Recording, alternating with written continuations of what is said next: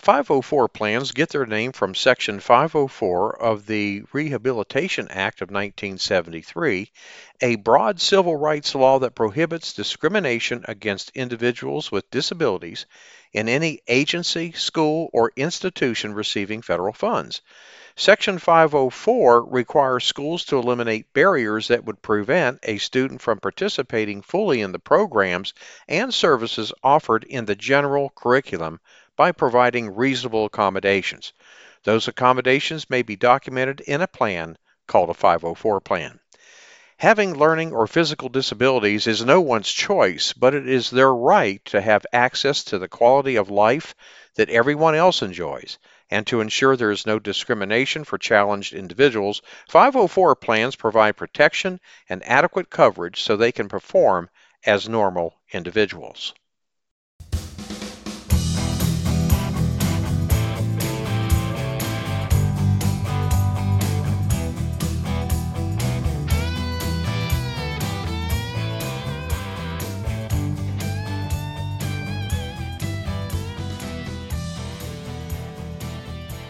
Welcome to episode 55 of the Teacher Rockstar podcast. A place where tips and strategies critical to the new teacher are discussed. I'm your host, Steve Hiles, and in today's episode, we're going to be talking about Section 504, what the new teacher needs to know, how to identify and provide services, and much more. Okay, let's dive right in. If you have been a part of this podcast for some time, you probably remember the episode that we did on IEPs, the Individual Education Plan. And we referenced 504 plans briefly, but in today's episode, we're going to be discussing in depth the 504 plan. So if you haven't had much experience with these plans, you may be wondering what qualifies for a 504 plan in your classroom. Legally, children with special needs can receive a 504 plan if they meet one of the following criteria. Number one, have a physical or mental disability that limits one or more life activities. Number two, they have a record of a disability. And three, being regarded as having a disability. In other words, the student must have or be perceived as having a disability that limits one or more significant areas of life. For example, like communication, self-care, vision, breathing, learning, or working. While Section 504 doesn't list all the qualifying disabilities that would require a plan, it provides examples. This includes things like cerebral palsy, epilepsy, cancer, diabetes, anxiety, depression, learning disabilities, ADHD, allergies, asthma, and more. The most important consideration is how these impairments limit the student's ability to perform compared to the typical learner in your classroom. To qualify for special education, students with disabilities must need specialized instruction to make progress in the general education curriculum. Some students with disabilities don't meet the eligibility criteria for an IEP, but they may need support to have equal access and learn alongside their peers in general education. And that's what a 504 plan is for. To qualify for a 504 plan, a student needs to have a physical or mental impairment that substantially limits one or more major life activities. Life activities can include everyday activities like walking and breathing, but they can also include learning, concentration, thinking, and communicating. Before we continue on, here's a message from our sponsor. Would you like to supercharge your classroom management skills? Well, if you're a brand new teacher or a student teacher, perhaps you're a teacher returning back to the classroom, the Teacher Rockstar Academy course is for you. Gain the confidence, the skills you'll need to crush it on day one and beyond. Enroll now at teacherrockstaracademy.com. That's teacherrockstaracademy.com. This will be a most transformational experience, I assure you. Okay, let's continue. For parents, it is important to know that if your child's teacher sees a reason for a 504 evaluation, the school doesn't need your permission, okay? They just need to let you know that they are doing the evaluation and its results. You can also ask for a Section 504 evaluation for your child. To get one, write to your school's District 504 contact person. You can call your child's school to find out who this person is. In some school districts, you can also ask the school counselor for this evaluation. If your child is approved for 504 services, your child's school will work with you to create a 504 plan for your child. This plan is similar to an IEP and is specific to your child's needs. Now, if your request for evaluation and testing is not approved, the school must tell you about their reasons in writing and let you know what you can do to appeal their decision. Or, if you disagree with the school's evaluation and testing results, you can ask for a due process hearing or file a complaint with the Federal Office for Civil Rights on the OCR Complaint Assessment System webpage. Ask the school administration for a copy of the Notice of Parent and Student Rights under Section 504 of the Rehabilitation Act of 1973. Accommodations and modifications under Section 504 include many different things, and we've listed just some examples here. Okay, examples of accommodations are physical changes to the school that are necessary for your child to be able to use the school building, such as installing a wheelchair ramp, handrails, or motorized doors. The school could also adjust your child's schedule so all their classes are on the same floor. Changes in rules, policies, or procedures to let your child have the same chances to participate in school activities as their peers without disabilities. An example is letting a child with diabetes have a snack in a classroom or letting a child with ADHD stand up when needed during class. Learning aids, like time with a literacy specialist, using a calculator on a math test, or typing an essay instead of writing it out by hand. Examples of modifications are shortening your child's day to help them manage their anxiety, changing gym class requirements for a child with asthma or another physical disability.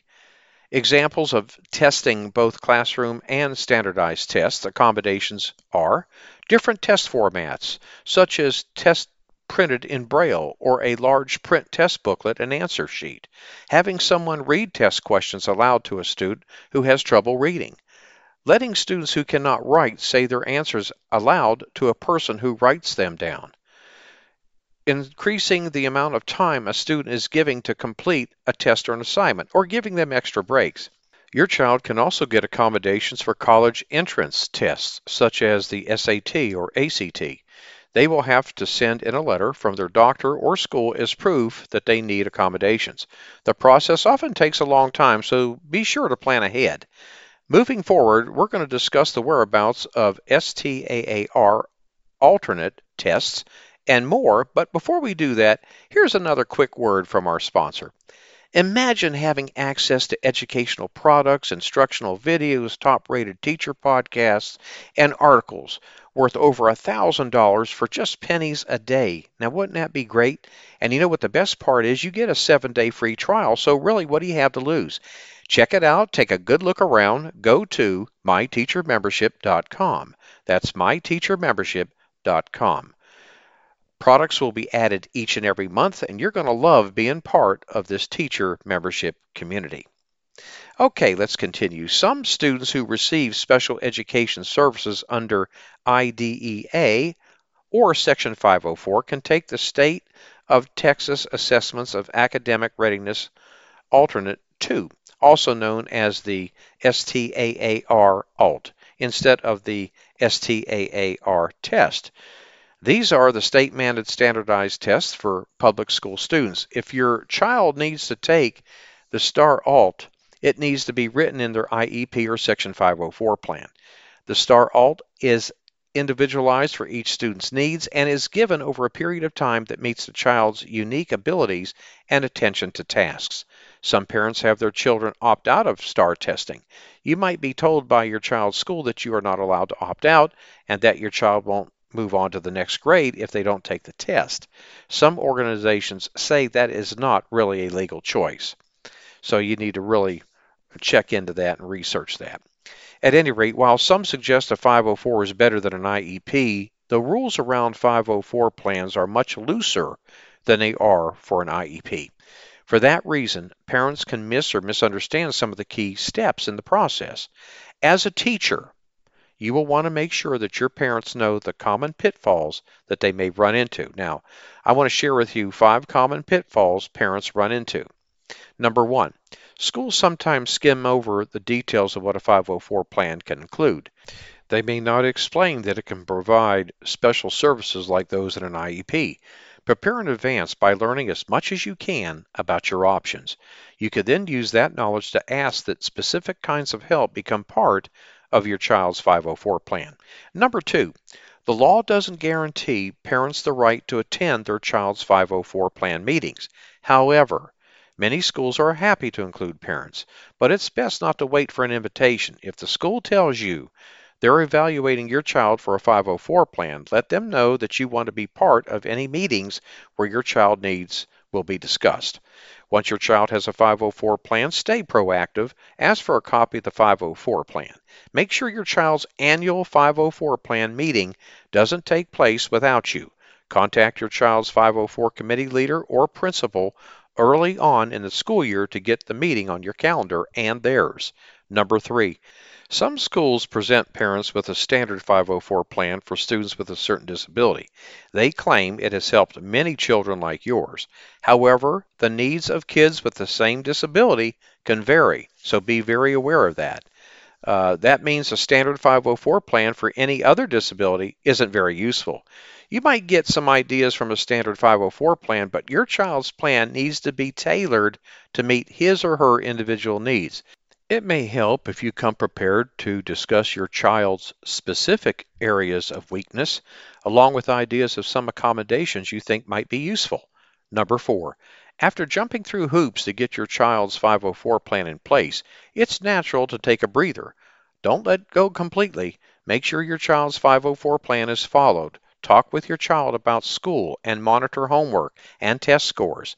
Is the school providing the promised accommodations, modifications, and services? Take any concerns to your child's teacher or 504 committee leader. Number five, the 504 committee should review and revise your child's 504 plan every year. As your child moves through school, he'll master some skills but struggle with new ones. The academic load will also increase. You'll want his 504 plan updated to document his changing needs and the accommodations, modifications, and services he'll need to succeed. Well, with that said, we have come to the end of today's episode.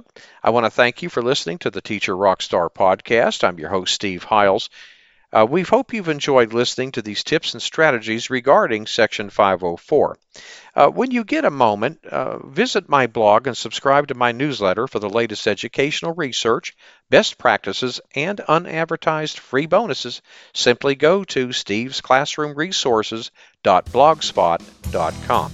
And don't forget to subscribe to us at the Teacher Rockstar podcast. And if you'd like to support us, please feel free to share our podcast with others. Post about it on social media or leave a rating and review. That would be greatly appreciated. Thanks again. We'll see you same time, same place next week. And remember, my friend, you got this.